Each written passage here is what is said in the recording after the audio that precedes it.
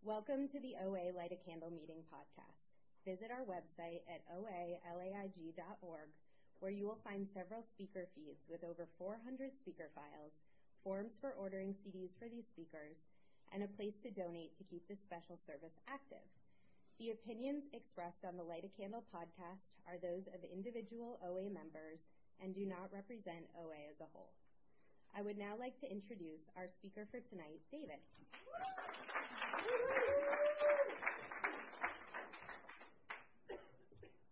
Hi, I'm David, compulsive overeater. Hi, David. I found out that I was speaking like 7 minutes before the meeting, so I don't know where this is going, but I think that's a good thing because when I know where it's going, I think I know how to get there. And I'm just so grateful for my life today. I have 6.5 years of abstinence. My abstinence is no binging, no purging, no flour, no sugar. I eat 3 meals a day. I call my sponsor every day. I have sponsees who call me every day. And I'm really in the center of the herd. I do service. I wake up. I hit the ground the first thing I do. I meditate every day. And I speak at a lot of meetings, and none of that matters because all I have is right now. And only in this moment can I get treated from the disease of compulsive overeating. None of that time matters. None of those experiences matter. None of the times that I've sat in a park with my sponsor reading step work matters. Like, all that matters is, am I connected right now to a power greater than myself? And am I living my life connected to that power? And that's what I strive for today. I strive for that spiritual perfection where I can live a life where I'm connected to a power greater than myself in every moment of my life, so I can have that power solve every problem that I have. And I lived on this planet for a long time without feeling connected to anything greater than myself. And because of it, I was very scared all of the time. And I don't like talking a lot about what it was like, but I like looking back to remember how far I've come and, looking forward to see how far I still have to go. I grew up in a town called Cold Spring Harbor on Long Island. My dad was a doctor and my mom's a psychologist, and they drove the right cars and we lived in the right house and we said the right things and we wore the right clothes and we looked the right way. But inside the house, both of my parents are alcoholics. They've been in and out of the rooms. My dad is this big 300-plus pound guy, and on the street, if you saw him, you would love him. And he'd say, "Hey, Dr. G," and everybody knew him and everybody loved him. But inside the house, inside our house, there was abuse and alcoholism and affairs and drug addiction, and every man for themselves, like screaming and strangling, and my dad chasing, and like really crazy growing up in Cold Spring Harbor and living with alcoholism and like a rage addict who was beating, me and my sister. And, how I grew up, it's connected to today because I still have the same triggers and they're still rooted from when I was 5 years old. My mom is a therapist, and everybody loves her outside of our family. Like, everybody, just a side tangent, my sister throws these, like, spiritual summer camps every year. And my mom is like the camp mama stay. And people go into her, like, bunk because this is like a 5-day camp of, like, healing and spirituality and opening and heart opening, and a lot of people who don't have a program go to these things and they're like broken open, and they go into this bunk with Mama Stay, and Mama Stay like heals them. So I go to this camp every year, and people are coming up to me being like, "Your mom is incredible. She is so safe. She holds such space. Like, you are so lucky." And I've learned over the years to say, you may be right. But that's not what it was like growing up, because growing up, my mom would take off for a month at a time on a vision quest to India and leave me and my sister with my dad, who would chase us through the house and strangle us. And really the first memory I have of childhood, is just abuse. My dad throwing my sister up against the wall and me being like the Al-Anon trying to like break it up and make it okay, and then me getting hit. And when my mom would get back, we would tell her, and she would just deny it and say, like, that didn't happen. And she would see it. She would be seeing the abuse. And I remember, like, screaming and begging for her, and she would, like, go into her room. Like, she couldn't deal with that reality. She was so stuck in her own reality that, like, she just couldn't do it. And it got really bad, and it kept getting worse and worse. And one day my dad was raging through the house, and I crawled into bed with my mom, and he's, like, banging on the door outside. And I said, we have to go. And she said, I know. And I said, we have to go tonight.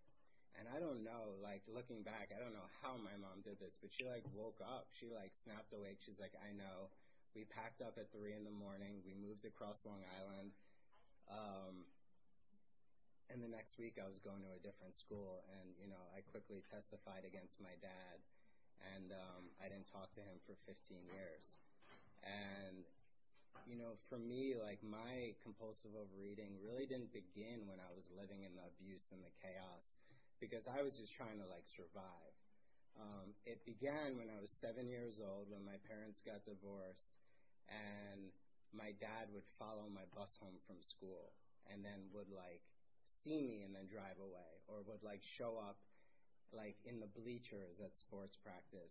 And I started living with, like, real anxiety that he was going to, like, take me and, like, kidnap me and my sister. And, like, I had no idea, but I lived in anxiety all the time, and I didn't know how to deal with it. And living with anxiety is different than living in chaos. Like, I can do the chaos, but the anxiety that chaos is coming is, like, worse for me. Like, the thing that, like, something bad is happening around the corner, I can't do it. And, like, at the age of 7, I started eating. And, like, when I ate, the anxiety stopped. Like, it says in the big book, like, I'm paraphrasing, but we drink because, we enjoy, For me, eating wasn't good times. Eating was like, I have to deal with this anxiety. And when I did it, it made it go away. So, like, I needed to eat a lot and a lot and a lot. And I quickly became the fat kid in school, and I got picked on most of my, like, early childhood being the fat kid. I was, like, 60 pounds overweight. And I had all the nicknames that the fat kid has. And, I just hated myself. And, they say in the big book, it talks about the alcoholic mind. Like, I had the alcoholic mind before I picked up the actual substance. Like, I always had that warped mind that just, like, told me I wasn't good enough and told me the abuse was because of me. And, like, told me it was all my fault. Like, I'm just not enough. And I would go to school and just, like, feel like I was so not enough for other people. And I didn't know how to, like, look people in the eye. Like, still today, I'm almost 30 years old. It's still hard for me to, like, really look someone in the eye and hold a gaze. Like, that's hard for me to do that. But, like, growing up, I couldn't look people. I, like, walked head down all the time. I didn't raise my hand in class. Like, I was a real, like, compulsive overeater, a shutter in, stuff it down. I got tested for being mentally challenged. Like, they didn't know what was wrong with me. They called me a mute boy in school. What was wrong with me is, like, I grew up in alcoholism and, abuse, and I don't have a voice, and I don't know how to access it. Like, that's what was wrong with me, but I didn't know what was wrong with me. I just thought I had a food problem, and I kept eating the food, and I kept getting fatter, and I kept getting picked on more. And it was just like a horrible existence, like growing up and watching your friends get into relationships for the first time and, hanging out. Like, I just didn't get the life. I didn't get the childhood that I saw my friends getting. Like, I still don't even know how to ride a bike. Like, there was a lot of, like, innocence that I didn't get to experience as a kid. Joy. Like, I didn't know what joy was. I don't know what being a child was. Like, I didn't have that experience of, like, I don't know. My idea of a childhood is, like, running around in leaves and, like, not worrying if your dad is going to come home and, like, beat you. And my dad did. Like, it kept getting worse. He would, like, there was a restraining order put against him, and he would, like, come to my house. And it was just me, my mom, and my sister. And, when I was 7, my mom, when we moved in, my mom said, "You're the man of the house now." And I was like, whoa. Like, I don't even know how to look people in the eye. I'm the man of the house. Like, I don't know how to do this. And my dad would come and try to break in, and I would, like, swing a baseball bat as, like, a 10-year-old and, like, protect him from my mom, and the cops would come. Like, it's crazy. Like, how did I live through that? Like, even now, I'm so sensitive. Like, if someone gives me the middle finger in traffic, like, it ruins my day. I don't know how I, like, survived, like, an abusive father who was, like, coming and trying to kill us. But I had the food. That's how I survived. Because whenever I got scared, I would just eat over it. And I would eat over it, and I would eat over it. And, I would come home after school like this. I remember once I came to school after Christmas break, and everybody was singing the Baby Beluga song to me. And I was like, what is a beluga? And I remember walking, I don't know why, I walked like a mile to the library after school. And I like got a children's book and it said something in the book like baby belugas are miniature whales that get up to like 5,000 tons of blubber or whatever. Whatever it was, I remember shutting the book and being like, oh, they're all making fun of me. And I remember even when I got skinny and even when I got to like a healthy body weight, when someone would smile at me on the street, in my head it was like, oh, they're making fun of me. Everybody's like in on some secret about me. And my sister also suffers from this disease, and we had connecting rooms growing up, and she's a little bit older, and I used to hear her throwing up at night. And she would like bag the throw up and go downstairs and like drop it off, and I would like cry her pain. Like I'm a real, before coming into program, also a very untreated Al-Anon, like feeling her pain in my bed and like crying for her. But she lost like a ton of weight really fast, and I wanted what she had. And I went into her room one morning, and that's the thing of like growing up for me in that type of ism and alcoholism, and like there are just no boundaries. Like every room is open for me, every draw, every sex like I went through everything. Look like because I needed to know that I was safe.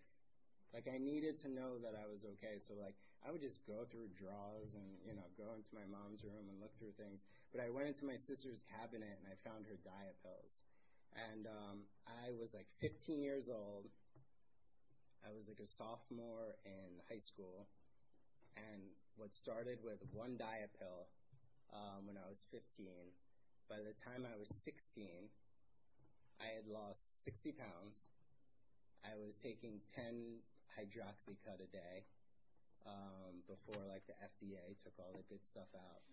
And I transferred high schools to a different high school, and nobody knew me as the fat kid anymore. I was now skinny and a diet pill addict and starving myself and throwing up and a 3-sport athlete. So I'd wake up in the morning and I would work out, and then I'd starve myself all day and take diet pills and then exercise, go to sports practice and come home and eat like a piece of celery with like Splenda on top. Like that was my day. And I turned it, it's the same disease. It was the same thing. Like in my mind changed from like I'm fat, I might as well keep eating, to I'm skinny, I have to go to any lengths to keep it off. Pendulum just swung to the other side, but it was the same thing. And for me, my disease became life or death when I became a bulimic, because it stopped being just about gaining weight. It started becoming about like more pills, more fingers down the throat. I got to find a bathroom. And I started like my mental insanity as a bulimic went crazy, like counting numbers of calories, and I knew calories to like weird objects. Like I knew everything. It was all numbers. It was all a numbers game. I knew how many thousands of calories were in a jar of peanut butter. I knew like how long I would have to go to the gym to exercise off that candy bar. Like it was all in my head all the time. And I was trying to go to college. Like I went to 5 different colleges in 4 years, just like always running and binging and purging and starving and new diet. And the thing is, like my mom was always the like hippy dippy, and the great thing about growing up with her is I grew up like understanding spirituality and like drum circles at her house, and I started meditating like since I was a kid. I've been meditating, like even in my worst compulsive overeating, bulimia, and like alcoholism, I was going to like meditation retreats and like seeking. I knew that something was wrong with me. I was just like, I didn't know how to access it. And I hit my bottom. It was either Thanksgiving or Christmas of 2008 or 2009. And I took the ferry with my family to my best friend's house. We spent like every holiday together in Connecticut. And I had been a vegan that year. And I got drunk before the dinner even started and ate the whole turkey. And went upstairs to my best friend's bathroom and started just like purging on the floor and throwing up. And like I remember just like the face was out to here, and I was looked in the mirror. I was like, I can't go downstairs. And like, if you're a bulimic, you know, like the paranoia, like they know, like they were watching me, they're listening, like how do I get out of this? And like I showered and I came down, and my friend lives in like this nice house with this nice dining room, and everybody was like waiting for me. And I came down the stairs, and my mom looked at me and she's like, "What's wrong with you?" And in that moment, I didn't have a moment of clarity. I looked at my mom in front of this like big holiday dinner, and I said, "You're an effing," word for like the person who goes in the street and like sells themselves. Again, I was sort of not allowed to swear.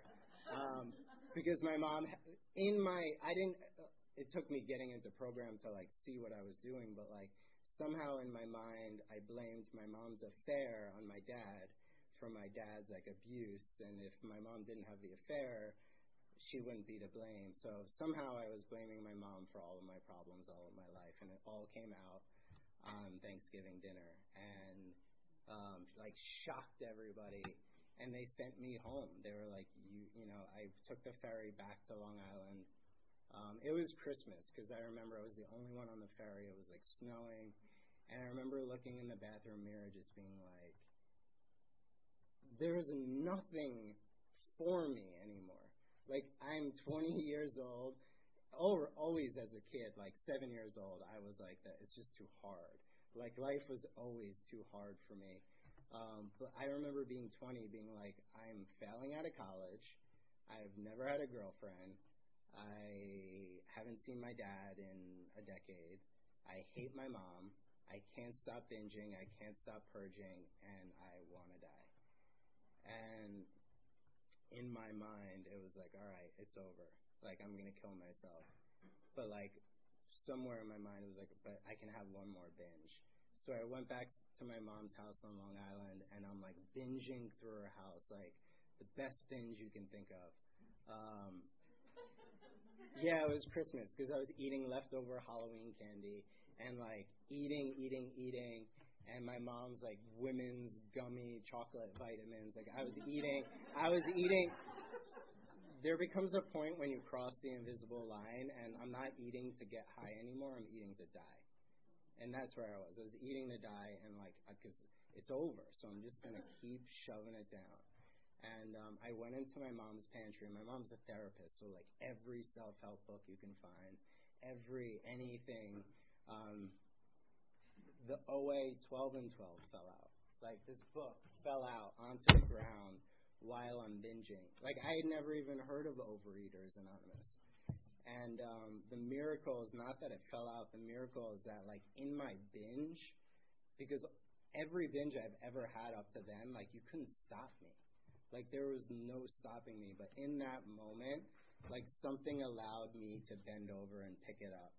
And I went into my room and I closed the door and I read the preamble. And and I've never been like a real sentimental, like that song changed my life or that book changed my life. But like, I read the preamble, which I had never, this was all new to me. It was like I was an alien coming across like ancient literature. And it said, Overeaters Anonymous is a fellowship of individuals who through shared experience, strength, and hope are recovering from compulsive overeating. So that line, it's like if I've been compulsive overeating my whole life, and I think that I'm the only one on this planet who's dealing with this problem, this was like finding the jackpot. Like, this is the lottery.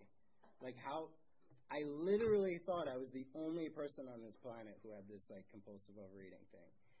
And I'm reading this line that says, like, there's a place for me to go to recover. That's like saying, like, I have cancer and there's a place where I can go to get better. Like, this line changed my life. And I remember, like, I read that line for, like, a couple months, and I didn't do anything about it, and I was still getting worse. And I went to my sister's apartment in Manhattan, and I said, I'm a compulsive overeater, and I can't stop binging, and I can't stop purging, and I want to die. And she printed out the Manhattan OA list. And the next day, I went to the Sunday 4:30 anorexic bulimic meeting on the Upper West Side, and I felt a power in my life for the first time, really, like, and I didn't have a white light experience. Like, I felt the power of, like, peace and serenity for that hour, and I went home, and I went to town over it. I had so much food. I had the biggest binge, because for me, it's like, I don't deserve that. Like, even today, when good things are happening, like, I don't want to sabotage them anymore, but I want to, like, quiet them. Like, I don't deserve that. So I have to, like, dip my toe in. So I kept dipping my toe in, and I kept going to meetings, and I started going to meetings every day, and it took me 2 years to get abstinent. And, wow, a lot of time. It took me 2 years to get abstinent, and, you know, by miracle, I moved out to L.A., which was, for me, they say a geographic, but, like, it was the best thing that ever could have happened to me. I moved out to L.A., and I started going to meetings every day, and, I started hearing, find someone who has what you want. But, like, for me, as an untreated Al-Anon, as an alcoholic, as a compulsive overeating, what I want is not what's good for me at the time, because my picker is broken. 9 years ago, my picker was what I wanted. I did the J-Day thing. I wanted a successful, straight, white male who's, like, in his 30s, who's in the entertainment industry, who drives a nice car, who's married. Like, I don't know. I have these credentials for my sponsor. And I found him. And then I asked him to be my sponsor, and he was full. And then I binged over it. And I went back into, I'm not enough, I'm not good enough for these people. And I kept sharing about it. And this woman came up to me at the 8,000 Sunset meeting in the morning, and she said, I'll sponsor you temporarily. And for some reason, I said yes. And that woman was in her, like, 50s or 60s. She was African American. She didn't have a job. She had never been married. She didn't have kids. Everything that I wanted, she was the opposite. And she didn't have a car, so she would take the bus. She would take the bus, like, every week to Culver City and meet me to do the steps. And she's no longer in program, but, like, I worked the 12 steps with her for the first time, and I got abstinent the first day that I started working the steps. And I remember the first time I ever shared at a meeting was Kitchen Sink. Well, the first time I ever shared at, like, a big meeting was Kitchen Sink, and she was there, and we went out to coffee after, and she had a hard life. Like, she was up against it. Like, everything that was, and I learned why I said yes to her. It's not that I want someone who has it's not that I got to get someone who has what I want. It has to be someone who I can be honest with and share, like, my deepest, darkest with. They say you don't got to dance with everybody, but you have to dance with somebody. Like, I really had to find that one person who I can just drop everything on. And she took it. because she had been that crazy too. And, after that kitchen sink meeting, she said something like, she said, all my life I've been like, questioning why God like never allowed me to have children, and watching you up there like made it all worth it. And I was like, I don't know, because it says in the big book, like, we have the total inability to form true partnerships. And like in OA, it's where I started learning how to do it. Like I started learning about intimacy. I started learning about like trust. That was my first year of abstinence. Like I started learning what it meant to really show my heart to somebody else and like receive love back. And, so I've been abstinent 6.5 years, and, for me it's about the steps, and it's not about the steps like I got to do them like homework, so my sponsor will approve of me. It's learning how to apply the principles of the 12 steps into my life in the day that I'm in. So I am powerless over food. And really it's about steps 1, 2, and 3 for me. I'm powerless over food. I'm powerless over food. So for me, the only application of any of the steps that I can do perfectly is find out what my alcoholic foods are, and I don't eat them no matter what. So I don't eat white flour and white sugar no matter what. And that's how I work the first part of step 1. I'm powerless over that, so I put it to the side. I have a physical allergy to certain foods. When I put the foods inside my body, I can't stop eating them. My allergic reaction is I just want more and more and more, and then the food has me. It's got me in its grip, and I can't stop until it, spits me out. So I don't go near those foods at all. But then the next part of step 1, my life is unmanageable. That's my thought life. That's my thinking. That's the alcoholic mind that I had before I ever started eating food. Thinking as a 5-year-old, like if I jump off my grandfather's balcony, then all of my problems are going to be over. But then my next thought, but nobody's going to show up at my funeral. Like those are the thoughts that I had, that are warped, that today, there's a statistic that neuroscientists say we have 77,000 thoughts a day, but addicts have 4 thoughts that we think about 77,000 times. And for me, like, my thoughts have changed dramatically over the last 9 years. Like, when I came into OA, it was like, I'm the biggest piece of, like, I'm worthless. I don't deserve anything. I'm, like, scum of the earth. I'm, like, a horrible person.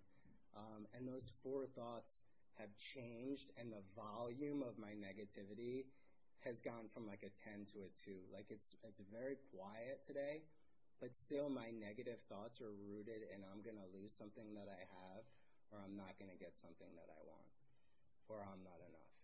Like, my not enoughness drives me into unmanageability. Like, I have a mind that just talks to me, and it talks to me with great authority, and I listen to it. And it talks to me in the same voice that God talks to me. That's like the cunning and The cunning and baffling thing is not the food. The food is just energy. The cunning baffling thing is like how my mind works to like get me, like hijack me. It like has its tricks, and it'll get me, and it'll like hit me with the same language that, I hear God in. And it'll tell me that I'm a loser, but it won't say you're a loser. It'll say you're a loser. Like you're not enough. And I start listening to it. Like, yeah, you're right. So if I have 77,000 negative thoughts a day, that's what I go by, I have to come to believe that a power greater than myself can restore those thoughts to sanity. I need a little bit of right thinking, and I have to pray for that. Like, I'm not someone who can just pray in the morning and go on with my day. I've had to learn how to access that power into my prayer life every single moment of the day, and I do, and I ask for help all day long. God, can you protect me from my mind?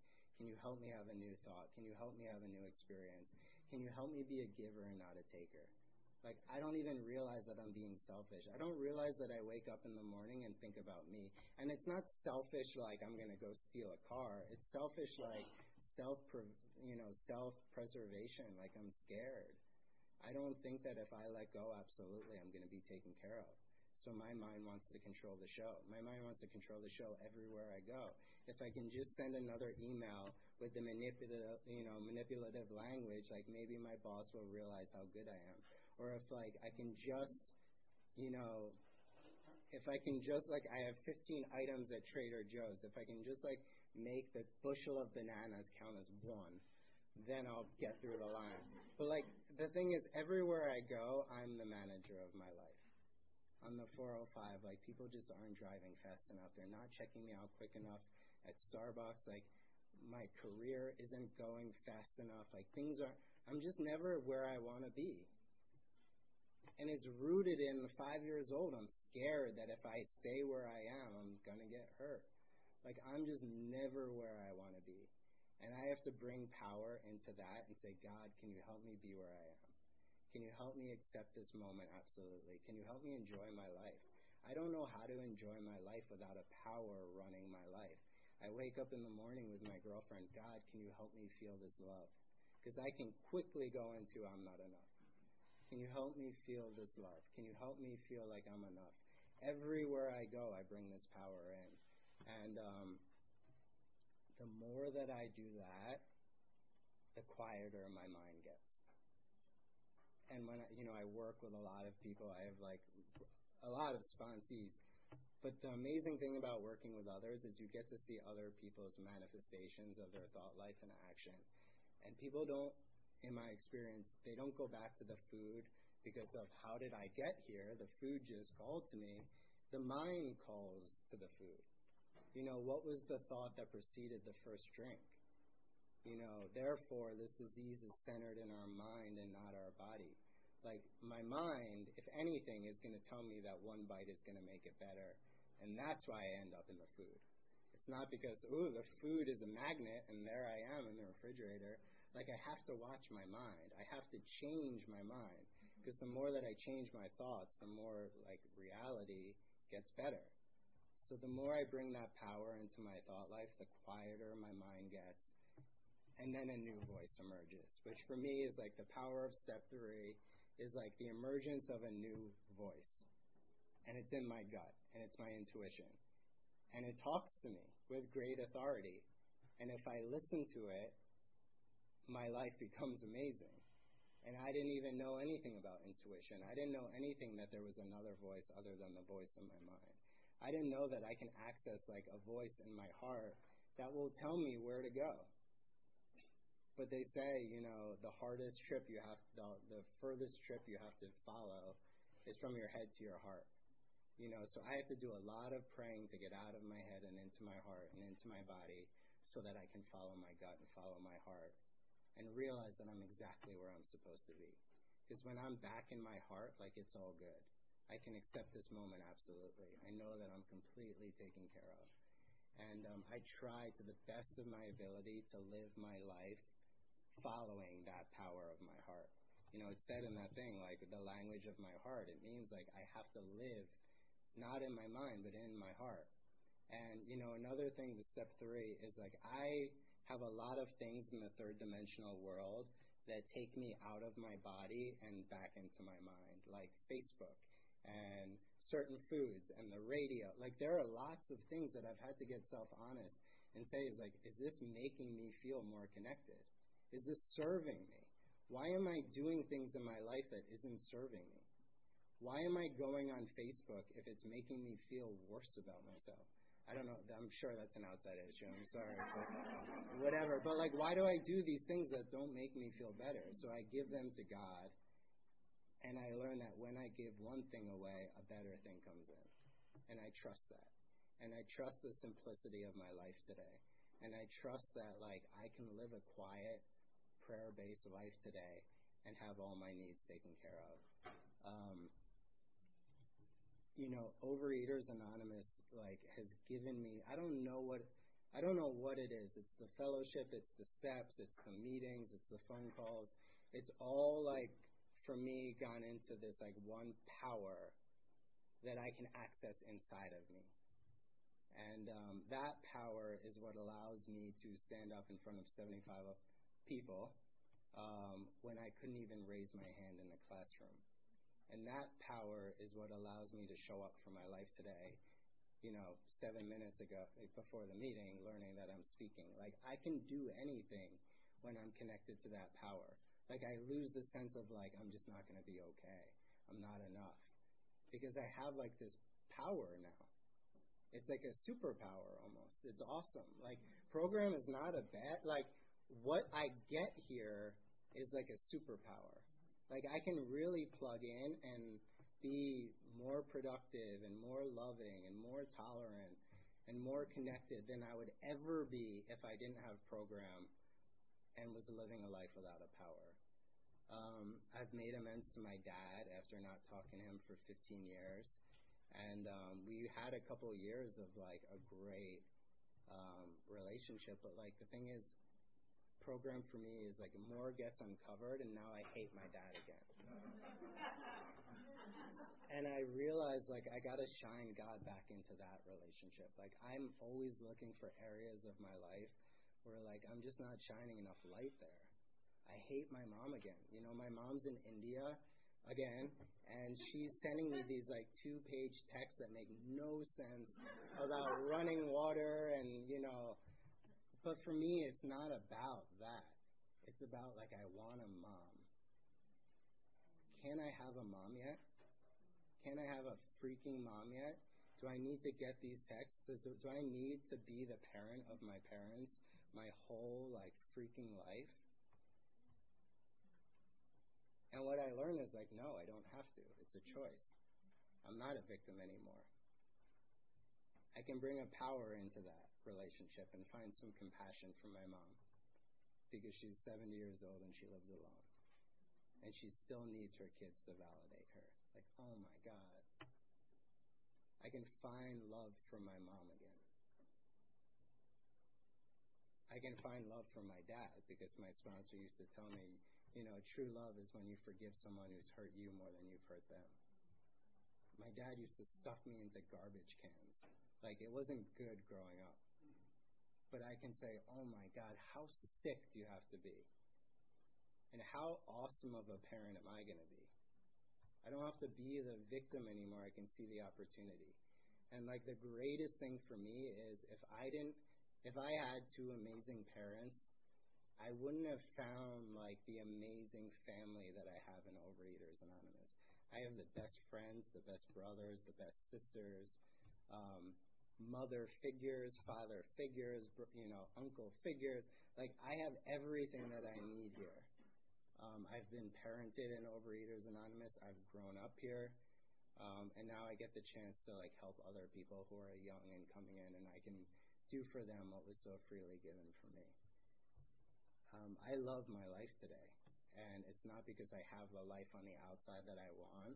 It's because I have a quiet mind, and that's all I ever wanted. I just wanted a little bit of peace and a little bit of stillness, and